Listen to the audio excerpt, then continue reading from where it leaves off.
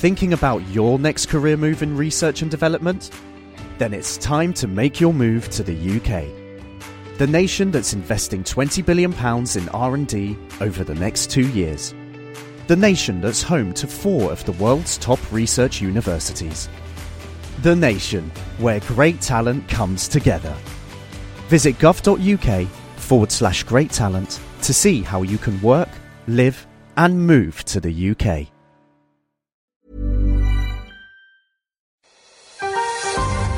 Boldly going where no science show has gone before. The Naked Scientists. Hello and welcome to this week's Naked Scientists with Helen Scales. Hello, Helen. Hello. And with Dave Ansell. Hi, Dave. Hi there. And I'm Chris Smith. Now, coming up, plants that don't need sunlight to grow. How on earth do they do that? And how does this help them to avoid being eaten? We'll find out. Also, with the Copenhagen Climate Summit, which is lurking just around the corner, how scientists have developed a new way to generate electricity just by mixing salty and fresh water together. And also, how scientists have discovered a new way to track down the genes in our cells that bugs exploit to make us unwell. And that could lead to a host of new treatments. And we'll find out how in just a second. Helen. Thanks, Chris. Also this week it's our science question and answer show. So we've got an inbox bulging with your questions, including how does lead stop radiation? What is it that makes a steak tough and chewy? And this from Dave in London. I would like to know what would happen to the Earth if a meteor hit the moon and destroyed it. The answers to all those questions are coming up, and if you'd like to ask us anything, grab a pen and a piece of paper and we'll be telling you in just a moment how to get in touch with us. Dave. Thanks, Helen. And for Kitchen Science this week, I'll show you a neat experiment to demonstrate how a carburettor works and also what makes a chimney draw up smoke. If you want to have a go, you'll need a cup of water and a drinking straw and a pair of scissors to cut the straw.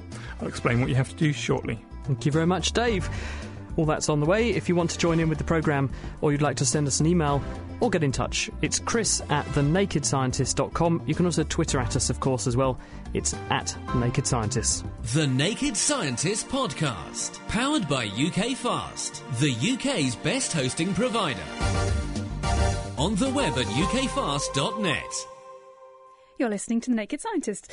Now, let's start things off with a bit of science news. And the animal kingdom, as we know, is full of species that do their very best to hide from predators by adopting all sorts of clever camouflage to help them blend into their surroundings and not get spotted. Well, now it seems that plants might do something similar. Many plants are very brightly coloured to attract pollinators and to make themselves very obvious. And many of them take on the colour of the chlorophyll pigments that they use to generate energy by the process of photosynthesis. Well, Matthew Klooster from Harvard University in the US and his colleagues have been studying an unusual plant called Monotropsis odorata. And that doesn't have any chlorophyll at all because it gets all the food it needs from the mycorrhiza fungus, tiny fungus that live in the soil and in a really close association with their roots. So it doesn't actually need the leaves in order to make any food? No, it doesn't. It's sort of abandoned that planty way of life, the way it's sort of the thing that we really usually associate with plants. It doesn't do that anymore. Wow, so what's in it for the fungus? Well, the fungus gets... It's a very close, it's sort of symbiotic relationship. They both benefit from it. The fungus will get some, to some extent, it'll get some of the nutrients from them. But actually, no, the fungus actually gets a protective place to live. That's the point for the fungus. It's nice and safe inside and associated with the roots of these plants, and the plants get all the nutrients that they need. But having been sort of freed from the constraints of photosynthesis, this particular plant has basically options open to it of different colours to suit its needs compared to other plants. And as Klooster and the team have discovered, it seems that Monotropsis odorata does the best job it can of actually hiding from herbivores that might come along and give it a good munching. And what they're trying to do mostly is to cover up and protect these purple flowers and stems that they have. And they do that by covering them in brown bracts. And these, it turns out, seem to really resemble dead brown leaf litter. And we know this because the team went out and they basically took these bracts and they looked at the colours of light that are being reflected back off them, and it showed that they were really very similar to the colours that come off leaf litter. So they look the same. And then they also did some experiments. They rather cleverly went out and took some of the bracts off some plants in the wild. And then over 2 years, they studied how much herbivore damage was done to the plants with and without these brown bracts. And then they also they found that there was 20% less damage in the plants that had this brown covering.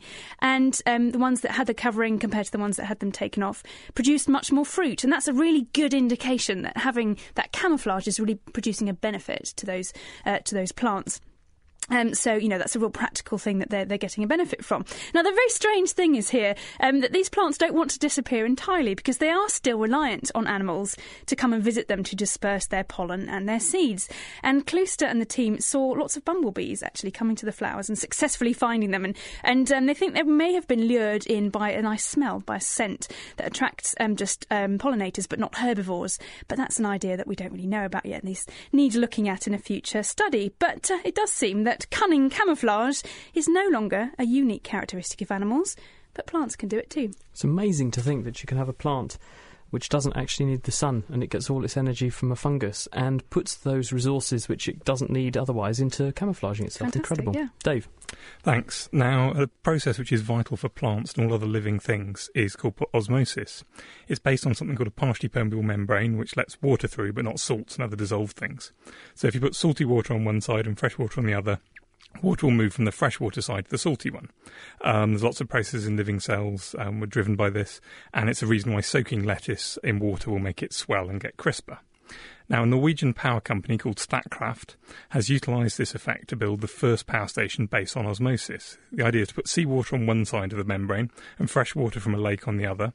Water will then flow through the membrane, increasing the pressure on the seawater side. You can then use this high-pressure water to drive a water turbine and generate electricity.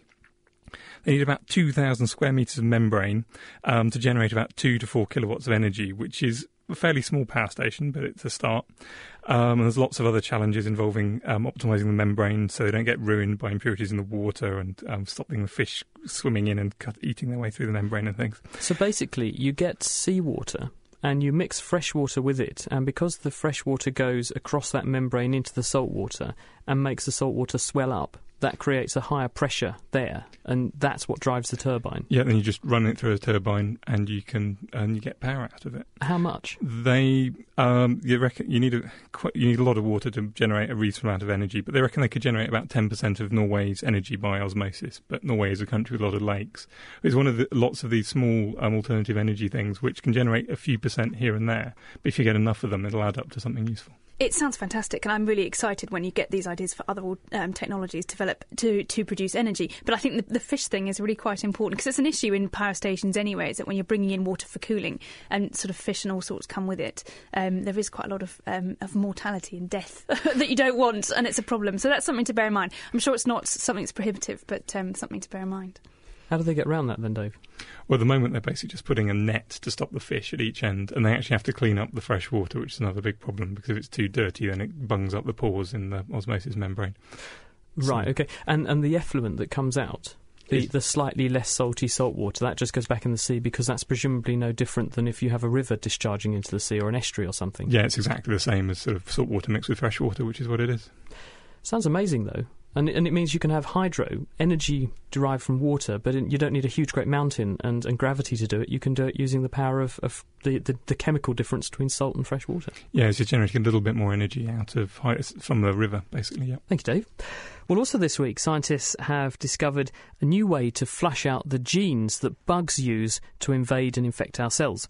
This is a paper in the journal Science. It's by Jan Curret and his colleagues. They're based at the Whitehead Institute on the east coast of the US. And they have developed this strategy using a group of cells called KBM7 cells. Now, these are a special cell line which only have one copy of each of the cell's chromosomes in them, unlike the usual 2 copies. Now, that's critical, and I'll explain why in just a second. But what their strategy involves is they grow these cells in a dish. They then infect them with a virus which goes into the cells and inserts itself inside a number of genes randomly throughout the genomes of these cells, and in the process inactivates whichever gene it inserts itself into. The virus also contains a short piece of genetic material like a flag or a tag to earmark where in the genetic material it's gone in. Then what they do is they challenge those cells with a pathogen. It could be a fungus, could be E. coli, it could be another virus. And what they're able to do is to then see which cells remain viable and are not killed by the pathogen. What presumably has happened is that the virus that they infected the cell with in the first instance must have deactivated some of the genes in that cell which are necessary for that pathogen that they're testing to infect and damage the cell. So all they have to do is to look in those cells to see where the virus has gone in and which genes it's turned off. And once they've identified those genes, they can work out what those genes do and therefore how those genes help the pathogen to invade the cell. So, for instance, it might be a gene that makes a chemical on the surface of the cell that helps a virus to get in. And this is a really neat way to show very quickly which genes and which gene products make our cells vulnerable to different pathogens. And if we know what the genes and the gene products are, we can potentially make drugs or molecules that can block those particular molecules, or at least the interactions that pathogens have with those molecules, in order to damage cells. And the reason that the cells have to have just one copy of each of their chromosomes is that this means that there's only one copy of each of the genes in the cell. So if you had 2 copies of the chromosome, you'd have no chance of that initial virus being able to turn off both copies. Whereas if you have only one copy, there's a good chance that it will turn off a gene, and then you know exactly which one is involved. Sounds like good news indeed to speed up our approach to new ways of treating all sorts of diseases. Well, I'm going to take things back to the ocean once more. You might imagine that. No surprise at all. And the peculiar shape of hammerhead sharks, which I have to admit are, I always say this, but it is really one of my most favourite species. They're so strange to look at. And in fact, their morphology, their anatomy, has been a huge biological conundrum that's been puzzling scientists for years and years, really wondering why they have these strange shaped heads. You know, they're nothing like anything else in the sea. Well, now American scientists have uncovered some of the secrets of these odd hammer shaped heads, and they've shown that having eyes spaced far apart on their wide heads lets hammerhead sharks see much better than more conventionally shaped sharks. And in particular, hammerheads have an enhanced depth perception, and that's a really crucial skill for predators to judge how far away prey is before swooping in for the kill. Well, over the years, there have been various ideas put forward about why the hammerheads have those extraordinary compressed and laterally expanded heads. It's known as a cephalofoil, which I think is a great word. There's your word for the day. And there's the possibilities include greater sensitivity to smells or to the weak electrical signals given off by prey animals, maybe greater lift and manoeuvrability in the water, or it might help them in catching and manipulating prey. But until now, very few studies have actually gone about testing all these various hypotheses for why hammerheads have those strange heads. Well, the research team led by Michelle McComb from Atlantic Florida University have set out to test another idea, and it's one that's really sparked a lot of controversy over the years, which is whether or not hammerhead sharks can see better than normal sharks. Now, what they did was they mapped out the 3D visual fields of various shark species, including 3 hammerheads, the bonnethead, scalloped and winghead hammerhead sharks. And what they did was they anaesthetised each of the sharks in turn, and then they used an electrode and worked to work out if an electrical signal is generated in the retina when a narrow beam of light is shined on the eye from a various range of angles. And by that way, you can build up this sort of 3-dimensional field. And what they found was that all of the sharks, of all the sharks, it was the hammerheads that had most overlap in their vision from their front 2 eyes in front of them. And the sharks with the wider heads, the hammerheads that were even bigger, had even more overlap. And it's that overlap that gives you a greater ability to perceive depth and to figure out how far things are away from you. The team also discovered a fantastic thing, which is that all these sharks have extraordinary 360-degree vision in the vertical plane, so they can essentially see right above their heads and also down below them. But one thing the hammerheads aren't very good at, and I thought this was rather sweet, was they can't really see what's going on behind them, because as you can imagine, their eyes are kind of facing forwards on the end of these huge heads. And there are reports of prey fish hanging around behind hammerheads, hoping not to be seen. But there's a behavioural way that hammerheads seem to overcome this, and what McComb and their colleagues have done is they've looked at videos of sharks swimming, and the hammerheads basically swing their heads around a lot more, and it seems that sort of compensates for this compromised vision behind them. But this is really wonderful wonderful. But of course, it doesn't rule out other things that might be good about having a hammer-shaped head. But it does certainly begin to unveil one of these fantastic secrets of these amazing animals and why they evolved to look so strange.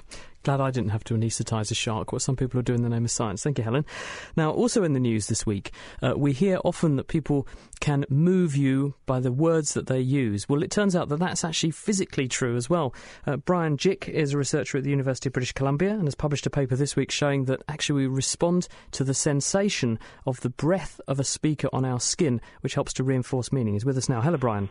Hi. Welcome to The Naked Scientist. Do tell us, what have you been doing? Well, we've just been aiming puffs of air at people, basically, and seeing how that affects their speech perception. So talk us through the experiment. What did you actually do? Well, initially we thought that we know that there are certain kinds of information that we can pick up in our environment that help us to perceive speech, and we haven't had so much insight into how the tactile sense works into this.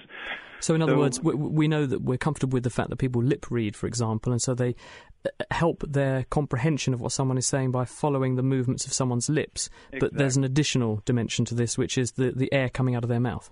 Exactly. So, and we aren't particularly fond of the air approach. It just happens that the air approach is the best way to get at what kinds of information could somebody be conveying to you that you could just sort of passively pick up from your environment. And so how did you do this? So we thought about these little puffs of air that people produce. When you say a sound like pa, if you put your hand in front of your face, if you're an English speaker, you can feel a little puff of air on your hand. And if you say ba, you don't really feel a puff of air. So we took little tiny puffs of air and created artificial ones and put them at different places on people's bodies. And at the same time, we played sounds that they could hear through headphones.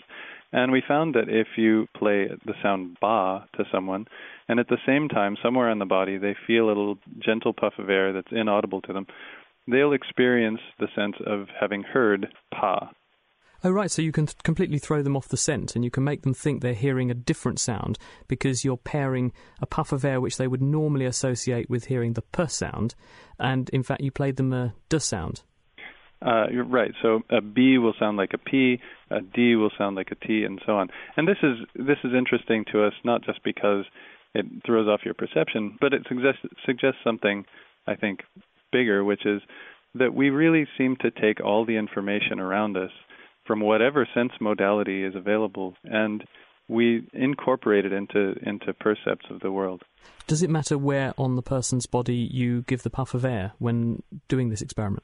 It doesn't seem to matter. In the Nature paper, we looked at puffs of air on the neck and the hand, and in other studies that we haven't published yet, we looked at the ankle, for example, and we get the same effect anywhere.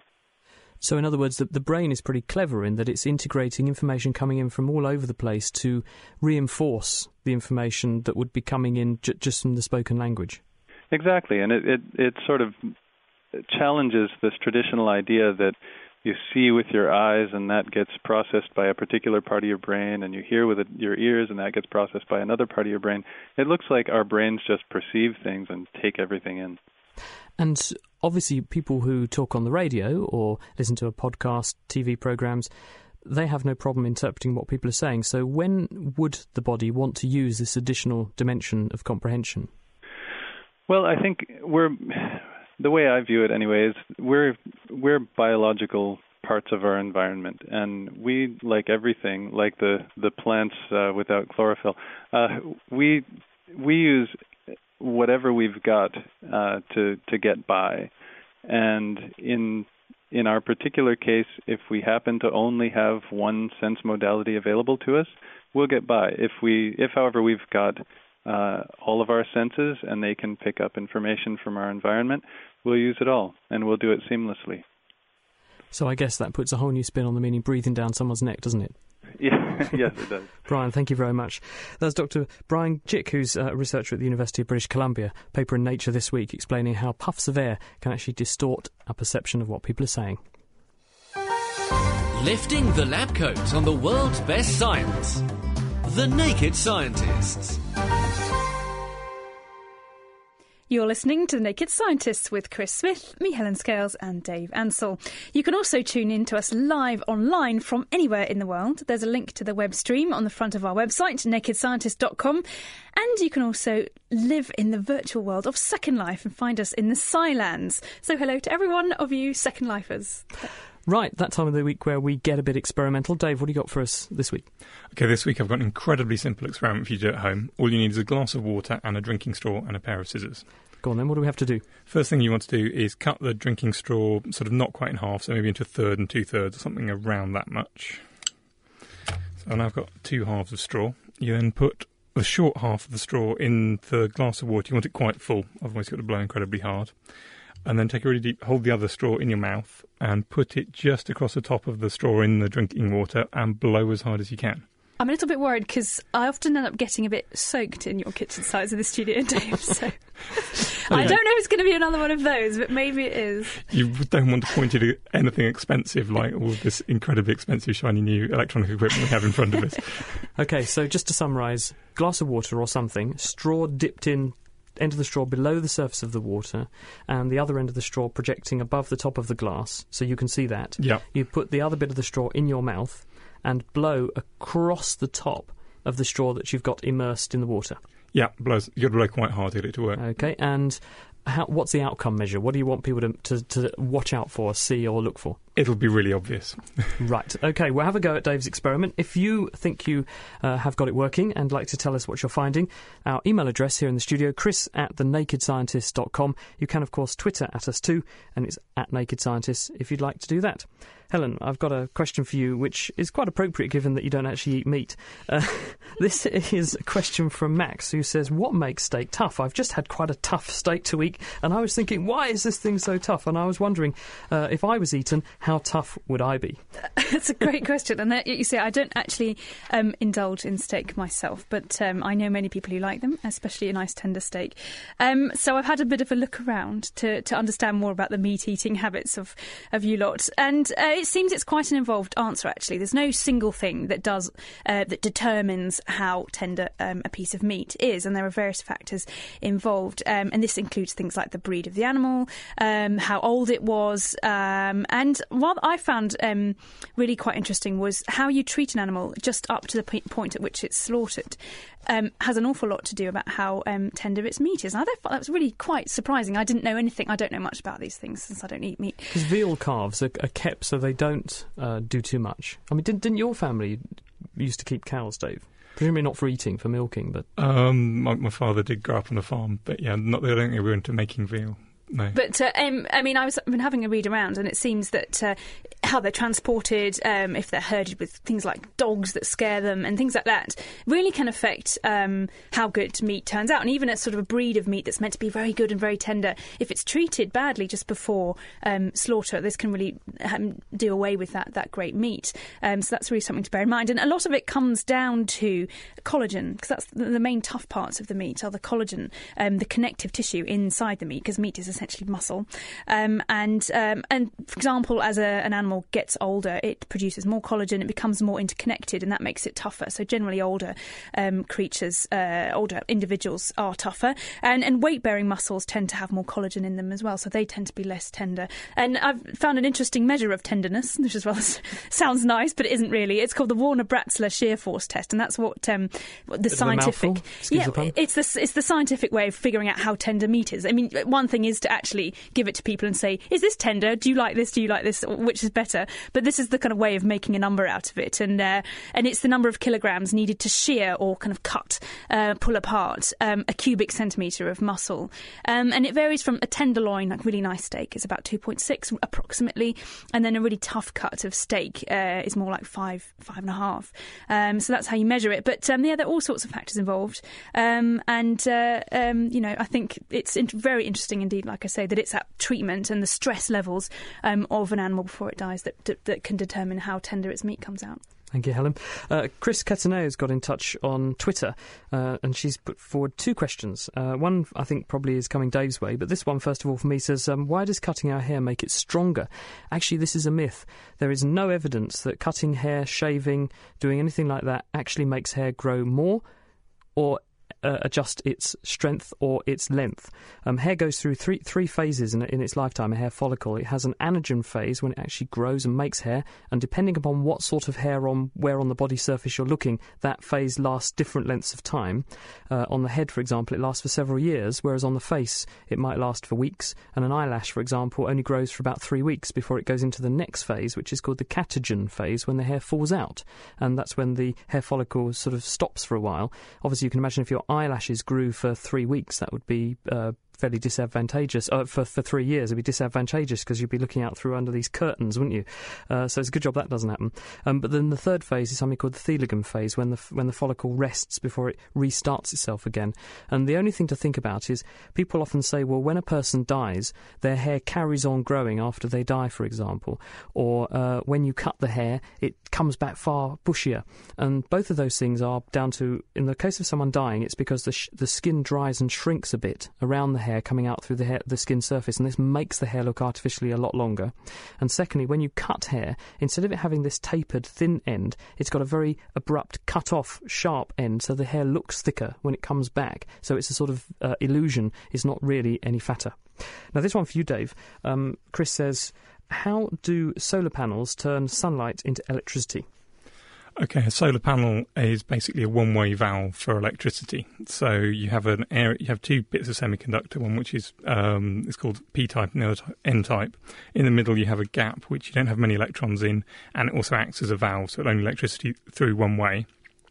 Light can hit this bit in the middle with no electrons, which doesn't conduct electricity, and knock an electron off an atom, and therefore you create an extra electron, and you create what's called a hole, so a place where there's no electrons in there. Those then move across to either side of this one-way valve. So essentially one's on one side of the valve, and the other's on the other side of the valve. The only way they can get back to each other is by going all the way around the circuit, and by doing work and powering whatever you're using to power your calculator or your phone charge or whatever. So yeah, basically light hits a bit, electron and a hole get either side of a one-way valve, and they have to go all the way around the circuit. So the tiny little solar panels you get on a calculator or whatever, are they the same technology essentially as the ones you'd find on a roof of a house, or a really big scale photovoltaic cells? Is it the same thing going on? Broadly the same technology, yeah. Some of pretty much all of the solar cells you see at the moment are basically exactly that, silicon ones, the same as you get in a calculator. They are developing newer versions which use different kinds of chemistries and different kinds of semiconductors. And so, yes, eventually they're going to be different, but pretty much all of them are just silicon one-way valves. Cool. Thank you, Dave. Jerry's on the phone. Hello, Jerry. Oh, hi. What's your question? Actually, it's very interesting. We had some friends round on Friday, and they brought us, for dinner, they brought us a bottle of pink cava, which we'd never had before. Anyway, we had the meal and we drank it, and we didn't finish it because they were driving home. And we said, oh, well, I don't know, we better stop a bit of paper down to stop. No, they said, hang on a sec. Try putting a spoon in, a teaspoon. What do you mean? So we did. We put a teaspoon in. They assured us it would be all right the following day and after that.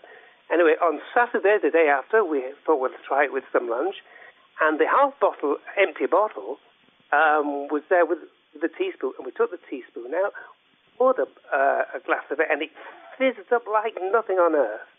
And I thought, goodness me, how did that happen? Why didn't the bubbles escape with all that space around the teaspoon? So your view is that if you put a teaspoon in the neck of a bottle of champagne, it will keep it fizzy for longer. That's your view? Well, it certainly seems to have happened with us overnight on Friday. Yeah, sure. Why should it happen? Why didn't the bubbles get away and say, hooray, we're free?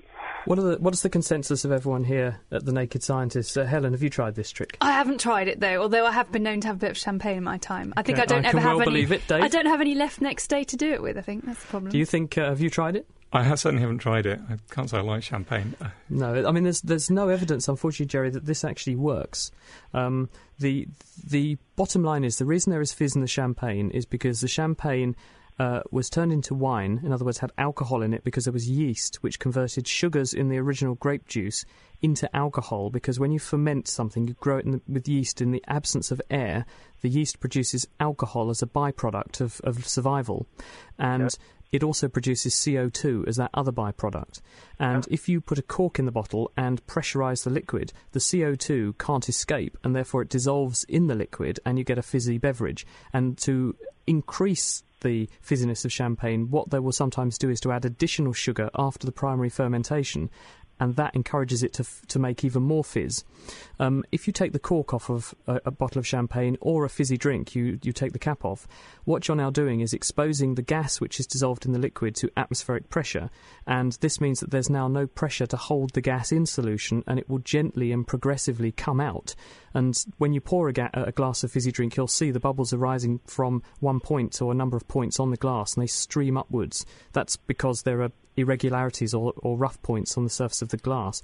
But there's no reason why a spoon in the neck of the bottle should make any difference, because the bottle is open to the air, and therefore the air above the liquid is at atmospheric pressure, and therefore the gas will move from an area of high concentration in the liquid to the lower concentration, lower pressure in the air. And therefore I think this is a myth. And you'd have to do a proper experiment and take several bottles of champagne and open them and put no spoon in them, and simultaneously do the same thing with bottles of champagne with spoons in the neck, and have some objective measure of how much fizziness was in there, and I think you'd find it wouldn't make a difference. Would you agree, Dave?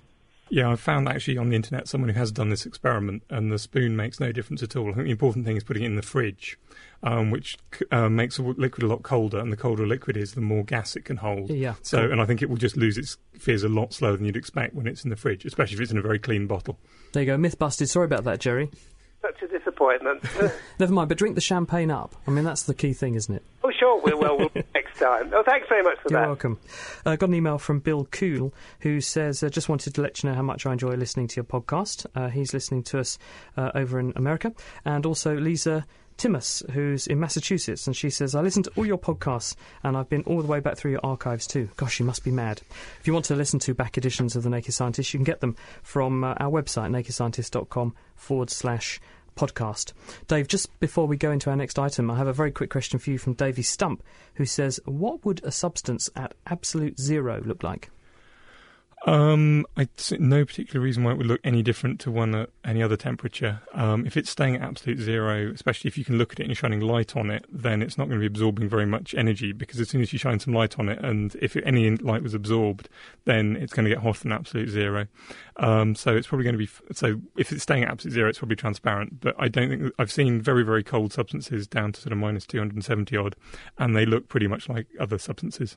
Wouldn't the pure act of looking at them, visualising them, wouldn't that put some energy in so it couldn't be at absolute zero anyway? Yes. But essentially, so if you're shining light on them, you're going to give them energy and you're going to heat them up, unless they're completely transparent. So the only thing you could look at and keep it at absolute zero would be a transparent thing. But that's not to say that all things at absolute zero are transparent. Not that you can ever get there. Great question, though. Thank you very much for that one. If you'd like to ask us a question on The Naked Scientist, it's Chris Smith, Helen Scales and Dave Ansell here with this week's programme. The email address, chris@thenakedscientist.com. You can Twitter too, @NakedScientist. Keeping you abreast of the world's best science. The Naked Scientists. You're listening to The Naked Scientists, and now it's time to find out the latest from the world of technology. And this week, Mira's been finding out how the internet is transforming the town of Swindon. Yes, it's time to find out what's been happening in the world of technology. So once again, I've come down to the BBC Television Centre in London to meet our resident techie, Chris Vallant. Hello, Chris. Hi, Mira. Now, Chris, what is this I hear about Swindon, the entire town of Swindon, becoming Wi-Fi? Well, there have been a lot of efforts to create municipal Wi-Fi. I mean, Swindon certainly isn't the first place to do that. What I think is interesting about Swindon is they've got a very ambitious project, a partnership with the local council and private enterprise. The aim is that the whole of Swindon Borough Council, 186,000 citizens, will have access to free Wi-Fi by April of next year. Now, they're going to be offering a range of services. So the free service is going to be very limited, very basic, and then there will be options to pay for services that are more like the regular kind of broadband service you might have at the moment at home. So it's not as straightforward as the case of if you just live in Swindon, you're going to have great free Wi-Fi then? No, I think you're not going to have the same kind of experience you'd have with a paid package. The people behind the scheme, the council and Digital City UK Limited, their aim is that everybody in Swindon, whether in the borough of Swindon, whether they live in a small village outlying the town or in the town itself, will be able to get online. And what's interesting is the way they're doing this as well. I mean, they're starting in one village and then they're rolling it out. So it's not going to start like most schemes in the city centre where most users are. It's also going to be Wi-Fi based, which again is interesting. It's not going to be a lot of digging up the roads. It's mostly going to be run from Wi-Fi boxes that operate in a mesh that connect with each other. So again, that's a different approach from approaches that have been tried before. Well, to get a little more information about this, I paid a visit to Swindon and I spoke with Ricky Hunt, who is the entrepreneur behind the scheme. This is a great opportunity to talk to people, sending them information about simple level when schools are going to be closed because of bad weather, updates on swine flu or traffic or whatever. So yes, we have a landing portal which will provide local information. There is a problem acknowledged in the Digital Britain report with access in outlying villages, in rural communities. The main reason those places don't have Wi-Fi at the moment is it's not economically viable. Why does it make sense for you to supply Wi-Fi to these places? If you look at it individually, it doesn't. But when you look at the whole, if we can put it together where we've got enough commercial services and fill in some of the outlying areas later, so it's quicker and a lot cheaper than cable, and that's part of the key as well. In fact, we're standing under one of the key bits of infrastructure for your project, a lamppost. What's their role in the whole scheme? Our transmitters will sit on lampposts. It gives us access to power, and of course lampposts are where people are. So we'll use the lampposts as the power, and it'll create a mesh over the whole of the town. One of the big costs with installing broadband is the simple infrastructure, is digging up streets, laying cables. How does your system get around that problem? The boxes will connect to each other, and at some point they'll be linked to an exchange, maybe in 2 or 3 units, a WiMAX backbone, and then they will just all talk to each other. An important part of your business plan is, once you've built the wireless network here in Swindon, the extra services you can sell. Tell me about some of your plans there. Well, we have a range of products. We have energy monitoring, for example, and we all know these products have been around for a while, but nobody's been able to utilise them properly because they haven't got connectivity. We'll be able to monitor electricity at the beginning, but actually remotely intervene. So if I've left a light on at home, I can actually see it on my phone and switch it off. And that's quite unique. We will, certainly February, we'll have gas and water as well, being able to be monitored and intervened with. We'll have Medicare systems where we can monitor people at home. So, when we talk about the hospitals trying to keep people in their home rather than in hospital, we have products that will facilitate that. CCTV, we can monitor CCTV. You can have a look at it on your computer when you're away, or we can have it live monitored for you by a local company. The idea of people having individual numbers or the growth of sort of domestic CCTV, I mean, some people will be listening to that and thinking, great. Others will be listening to it and starting to think about George Orwell. Obviously, data and data security is very important.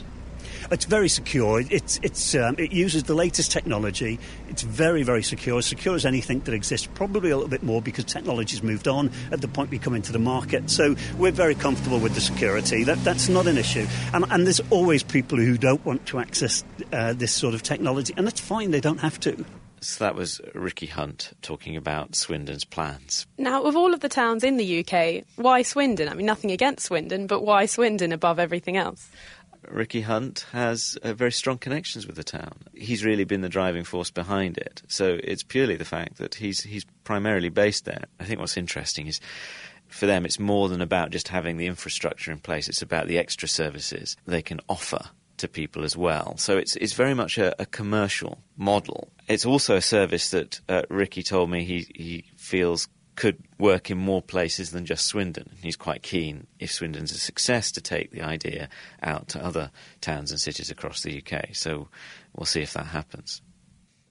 So wireless internet all across a town is something that we may be seeing more and more in the future, and it seems to be a good idea, especially for people in inaccessible areas and places that don't have broadband at the moment. That was our technology correspondent, Chris Vallance, talking to our own Mira St Thillingham. Thank you, Helen.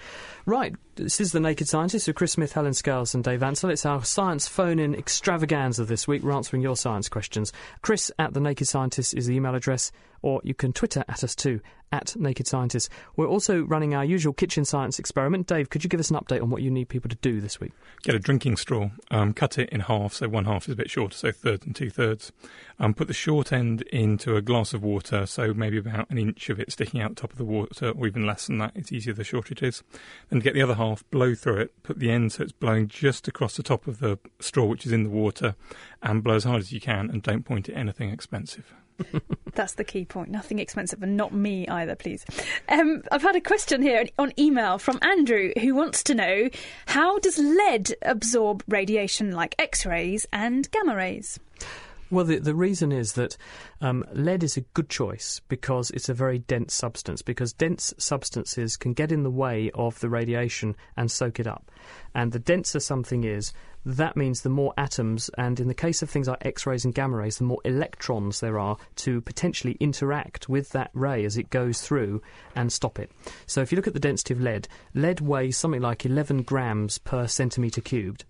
Iron, on the other hand, is only 7. So in other words, you can get lots and lots of shielding with lead for much less space than if you use, say, iron or concrete, which doesn't have the same density, although both could soak up X-rays in the same way, because what happens is that the X-ray, which is effectively a light wave, when it goes through the material, it's interacting with the cloud of electrons around each of the atoms. And what can happen is the X-ray, when it does have this opportunity to interact, or the gamma ray, with the electrons, is it can add some energy to an electron, and this can make the electron depart from the nucleus that it was originally orbiting, and this can make an ion, for example, and the electron can then move away or be captured elsewhere. And what that does is basically turn the energy in the X-ray or the gamma ray into the energy inside the material. So it's basically a safe form of energy. So it's effectively neutralising the effect of the radiation.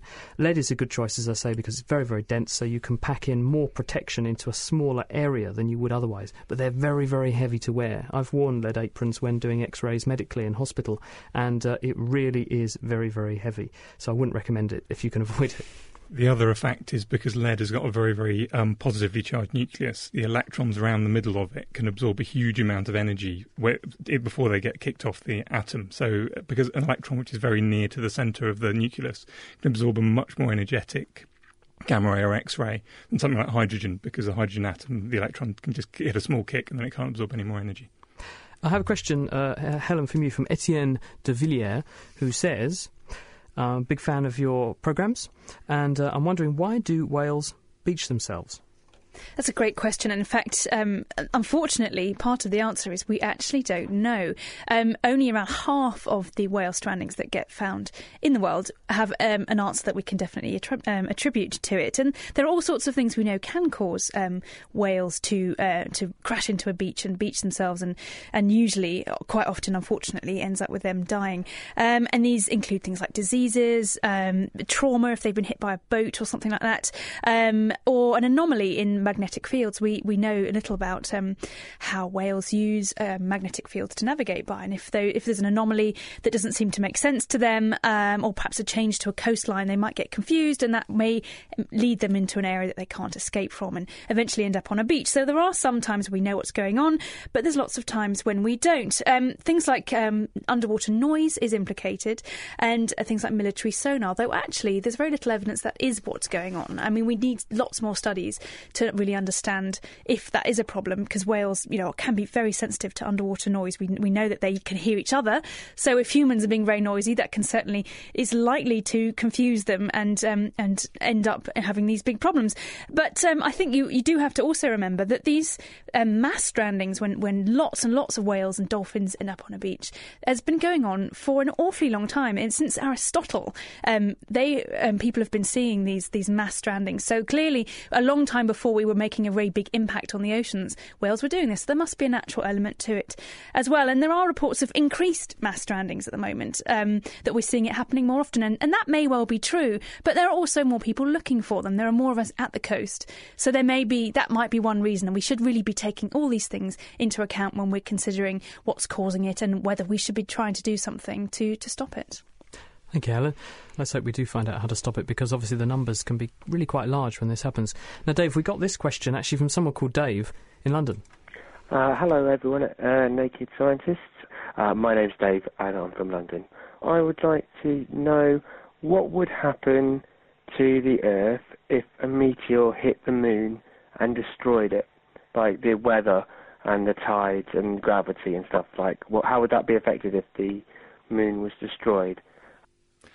Okay, there's two questions there. If a meteor hit the moon and blew it into thousands and thousands of pieces, what would happen to the Earth? The short question is you'd have a nuclear winter. You'd put huge amounts of rock into the atmosphere. It would block out the sun. It would actually reach us, would it? If it hit hard enough to destroy it into millions of pieces, then there'd be enough energy that a significant portion of the moon would land on our atmosphere. You get huge amounts of dust in the atmosphere. All plants would die. Because some people have suggested that one way to mitigate against global warming is, in fact, to create a cloud of dust by mining the moon and ejecting material into orbit in the same orbit as the moon, therefore creating this sort of buffer against solar influx, and this would cool down the Earth a bit. Yes, if you completely destroyed the moon, it would be like that. It would cool down a lot. A billion times over. And the Earth would be a very nasty place. The other question is if you just got the moon and took it away and disappeared it somehow, what would happen? You'd immediately lose the tides because those are due to the moon's gravity. And also on a longer term, there'd be some subtle effects. The axis of the Earth is actually stabilised by the moon orbiting it. The moon's got huge amounts of angular momentum, so perturbations don't have a very large effect on it, and it tends to stabilise the Earth's direction of its axis over millions of years. So if you then waited millions of years, the Earth's axis would rotate, and that could have all sorts of complex effects to the weather and and life in general. And also not having tides could have all sorts of strange effects on weather because you're not mixing the oceans, and the oceans move far more energy about the Earth than the atmospheres do. Thank you, Dave. In a second, we'll be solving providing you with the answer to our kitchen science this week. What happens if you put some straws in some water and blow across the top. But first, James in Cambridge got in touch with an email, chris@nakedscientist.com. He said, why is it that sometimes when you hard boil an egg, the shell membrane will peel off easily, whereas at other times it's really hard to peel the egg? You can't actually separate the shell away from the inside of the egg. Well, I have one theory on this, which is that when you hard-boil the egg, what you do is to create a very strong, you create a potential vacuum because the proteins in the egg white denature, and they denature and form a solid which is in close apposition to the inside of the shell, and they squeeze out any air that was in there. And so what you've basically got is the egg equivalent of the thing that holds your tax disc to your car windscreen. You've got a potential space there which at the moment, if you have the eggshell not separated, is being held squeezed onto the egg on both sides by atmosphere. And so you've basically got to create a bit of a vacuum before you can separate the two. And I think that's probably why it's so hard in some cases to peel it. It's also possible that, especially if you've got an old egg, the white tends to shrink a bit. So you get a nice big air sac in the top. When you put that into a hot water, that air's going to expand. And it might squidge its way round in between the membrane and the shell. And that might be making it easier to peel the two apart. Right, OK, it's time for me to get drenched. I'm feeling it could be our kitchen science this week. Another chance for Dave to pull a stunt on me. So what is it we're doing again? Remind us, Dave. OK, so we cut a straw into sort of slightly off half, so you've got one end shorter than the other. So if you want to take the short end. Here we go, got the short bit of the straw, right, and I put that into the water. You want to put it quite a bit low. I'll just top lower. Up that water a bit so it's not too hard work. Right. And then take the other straw, put it in your mouth, and then blow across the top of the short one. And not aim it at this expensive equipment in front of me. OK, let's have a go. I'm making funny I like the noise, but I'm not sure if that's quite what you expect. Hang on, let me try again. Put that bit lower. Blow harder. Okay. Oh wow, that's good. OK, so I'm a bit drenched. Actually, I think you might be a bit wetter than I am. Well, let me just explain what was happening. Yes. So as Helen was blowing across the top of the straw, correct me if I'm wrong, Dave, but what I can see is water actually coming out of the straw that you've got going down into the liquid, out of the neck of that straw, and firing away in a stream away from and in the airstream that Helen was creating with the straw she had in her mouth. So it wasn't water coming off the surface of the liquid, it's actually water being drawn up the straw. In very small, very fine mist. And then it gets turned into a mist. This is actually exactly how an airbrush works. Oh. So what happens is when air is moving very, very quickly, it tends to have a lower pressure. This is called Bernoulli's principle. It's also the reason why if you've got a chimney and it's with the wind's blowing really hard over the top of the chimney, you find it draws a lot better. That's because the fast-moving air at the top of the house is at lower pressure than the air at the bottom, so the air gets pushed up the chimney, and so you get a really nice draw and your house doesn't fill with smoke. So you get lower pressure at the top of the straw, the water gets pushed up by the high pressure air on its surface, the water gets pushed up the straw until it gets to the surface, then it gets up out of the top of the surface and gets broken up by this really fast moving air, and you get this spray. If you'd put paint in there, it would make a lovely way of doing paint. It's carburettors you mentioned as well. Yeah, it's also how carburettors work. This is where on older engines and small engines these days you mix the fuel with the air. They basically just work when you hit the throttle. That just changes the amount of air flowing into the engine. And you have a little nozzle with fuel in it. The faster the air goes, the lower the pressure is. So fuel gets sucked up that and turned into a spray and mixed really well with air, so it'll burn well. Because you get a low pressure in the inlet manifold because, of course, the pistons are pulling contents in, so they're lowering the pressure. Yeah. So basically it's the same as the low pressure Helen was creating by blowing across the top of that straw. And also the air is moving really fast in order to get into the inlet manifold. So you get a little spray of petrol coming up. A spray of petrol, which is nicely mixed, so it'll burn nicely in the engine. And tattoos a bit different, or just airbrushes this confined to? I guess they make tattoos with an airbrush, but then you have to push the stuff under the skin with a needle. But, yeah. Neat experiment. Thank you very much, Dave. And of course, details of that will be on the website. Yep, I can make that live now. nakedscientist.com/kitchen science to see how you do that experiment and the scientific basis behind it. Bringing the facts to bear. The Naked Scientists. We've got a question for you here, Chris, and it comes from Byron in Pennsylvania in the US, and he says he loves the show, thank you very much, and he wants to know, why isn't beetroot dye broken down by digestion? Well, in some people it is, but in some people it isn't.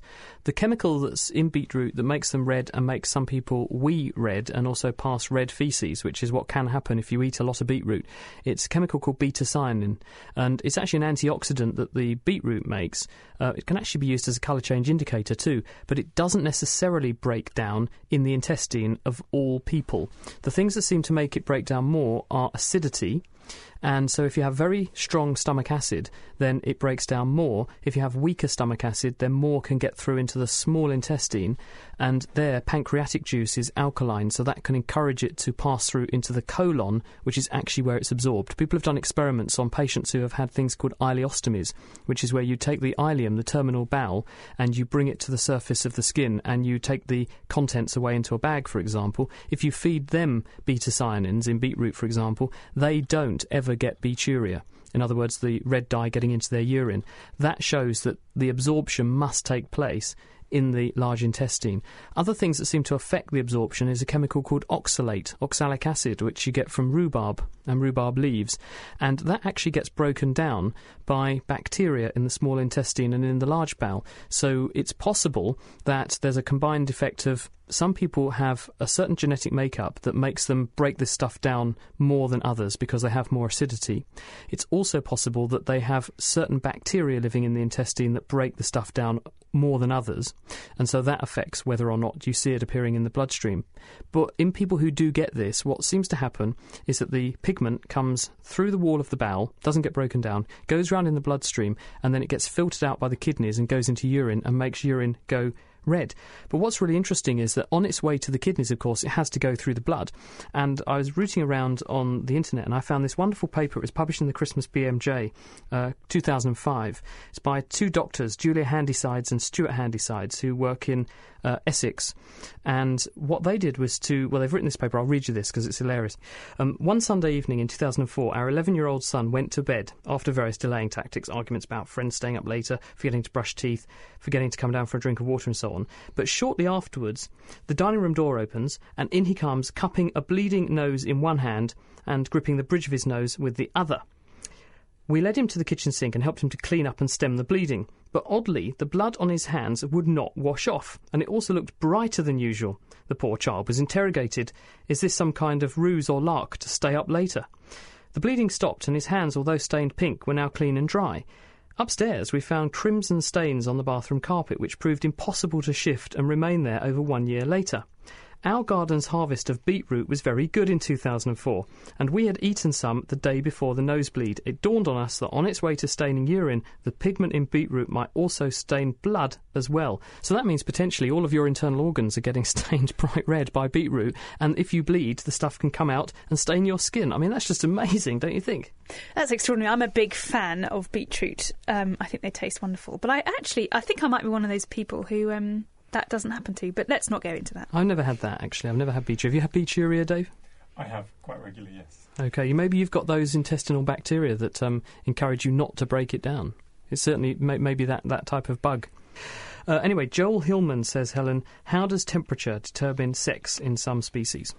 That's a great question. It's a wonderful phenomenon that happens in lots of reptiles, and it also happens in some fish as well, that instead of having genes, or chromosomes in fact, that determine whether or not an embryo turns into a male or female, it depends on temperature. So, for example, alligators, they will lay their eggs in a nest, and if it's incubated at around 30 degrees, they will all turn into females.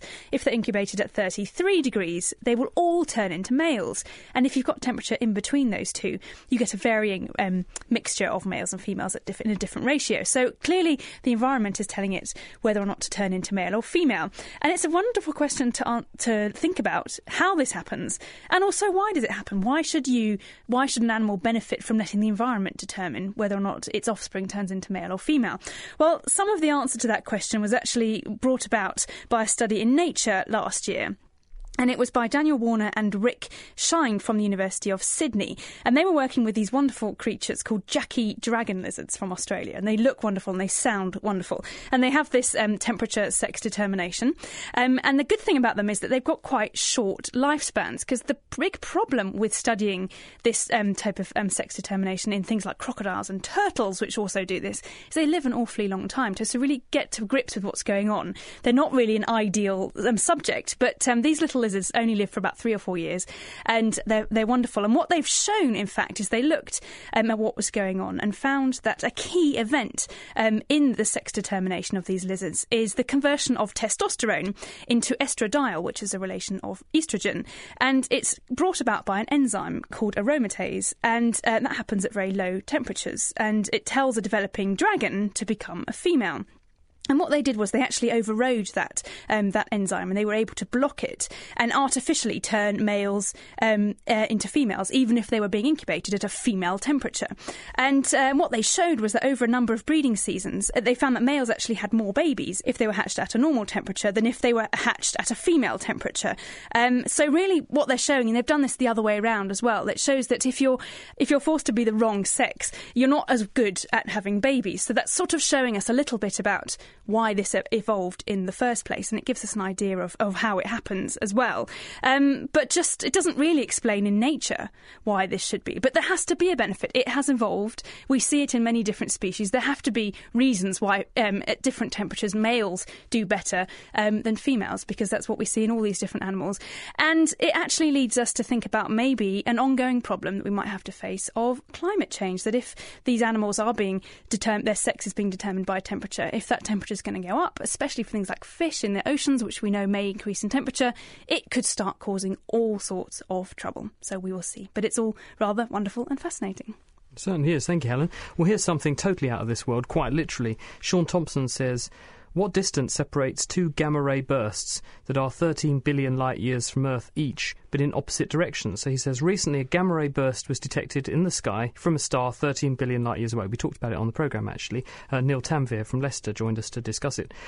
Would it be possible for detection of a gamma-ray burst from a star 13 billion light-years away in the exact opposite direction with respect to our own galaxy occur? And if this occurred, would the two effectively be 26 billion light-years away, which is presumably bigger than the size of the universe, isn't it? The concept of distance gets quite difficult when you start thinking on the scale of the universe, apart from anything else, because Einstein worked out all the stuff about relativity, which says that depending on how fast you're moving, then the distances can get compressed and things. The first thing is, because the distant gamma-ray bursters are moving at very different speed to us, then the space in between is going to get distorted. And if we were both moving at the same speed, then they'd be about 30 light years away. So that's the first difference. The other thing is, if you want to think about where they are now rather than where they are when the light was emitted, then something about 13 billion light years away is actually 46 billion light years away, because it's been moving away for the last 13 billion years. So it's much further away now than it was. So in some senses, the two gamma ray bursters now are over 90 billion light years apart. And the size of the universe is just to do with how far away we can see. So there's lots more universe as far as we know, which is beyond that distance. It's just how far we can see. So it's quite easy for things to be beyond each other's observable universe. But I think that the point of confusion here is we know that the age of the universe is about 13.7 billion years, isn't it?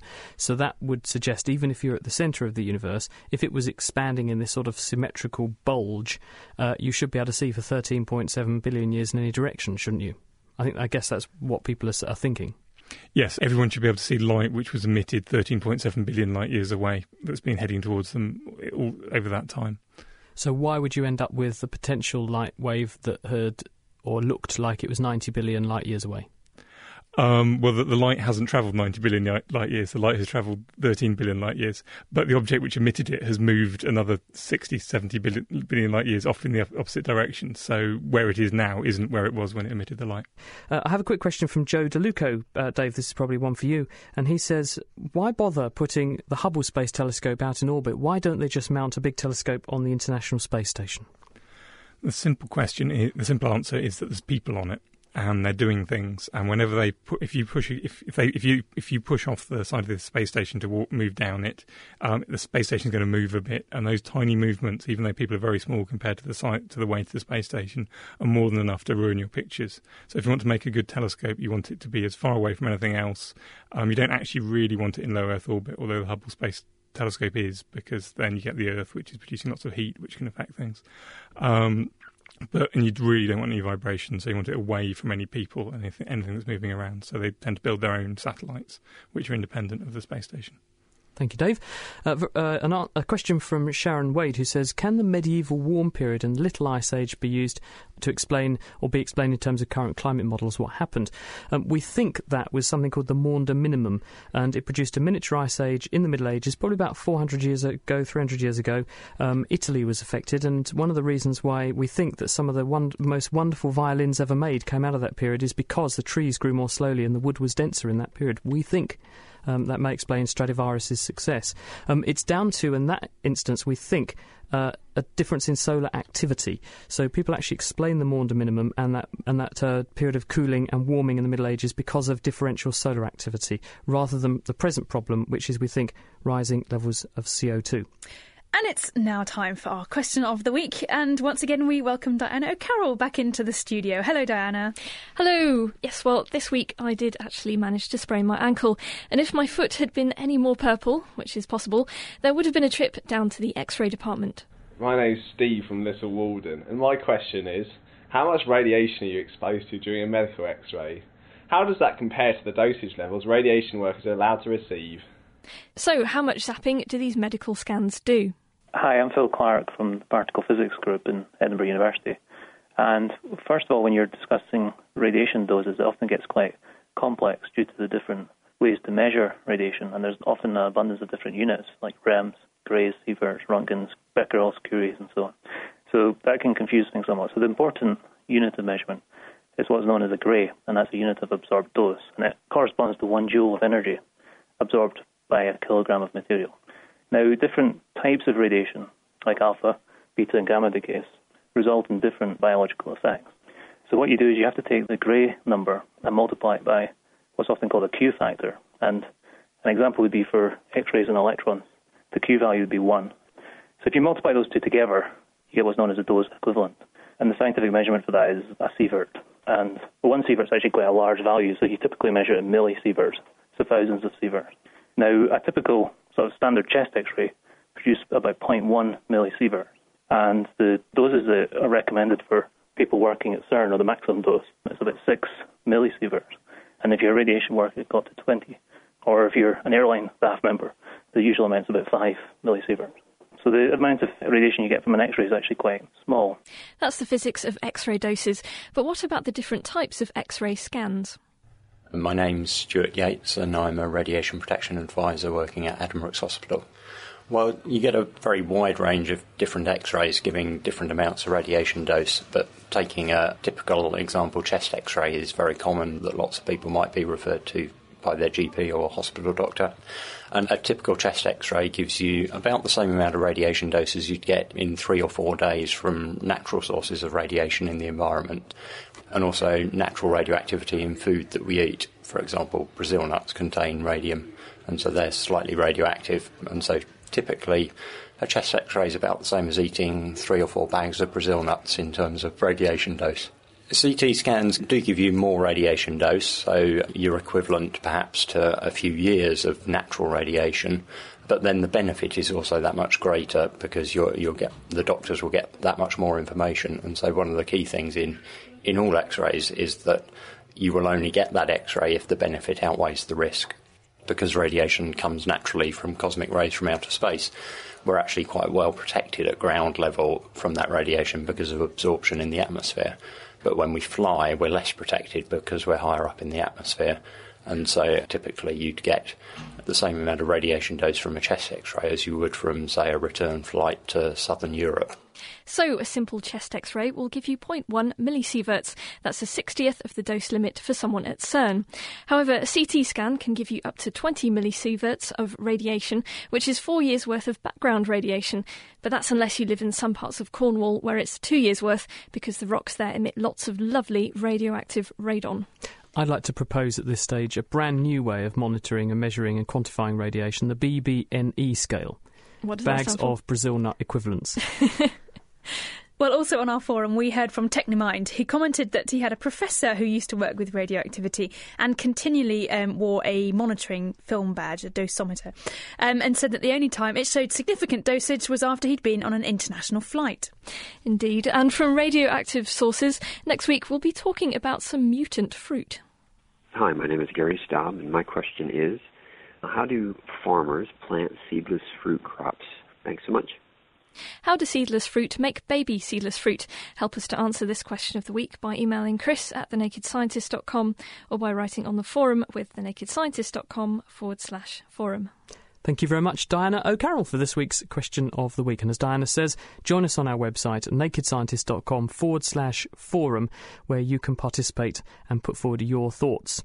You can also get Question of the Week as a podcast in its own right from nakedscientist.com/QOTW or from iTunes. Thanks, Diana. Now, next week on The Naked Scientist, we'll be looking at a worsening problem. Up to 1 in 10 people might be affected in some parts of the world, and that's with the problem of hepatitis C, a virus that hasn't been with us for very long, maybe a few thousand years at most. Where did it come from? What does it do? Why is it such a scourge? And what can modern medicine do about it? Join us to find out. And if you have any questions on the subject of hepatitis C, then do send them in this week. Chris@thenakedscientist.com.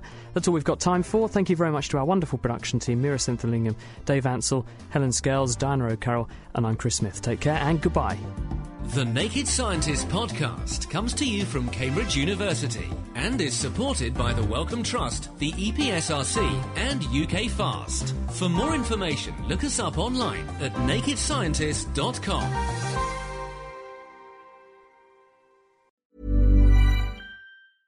Thinking about your next career move in research and development? Then it's time to make your move to the UK. The nation that's investing £20 billion in R&D over the next 2 years. The nation that's home to 4 of the world's top research universities. The nation where great talent comes together. Visit gov.uk/great talent to see how you can work, live and move to the UK.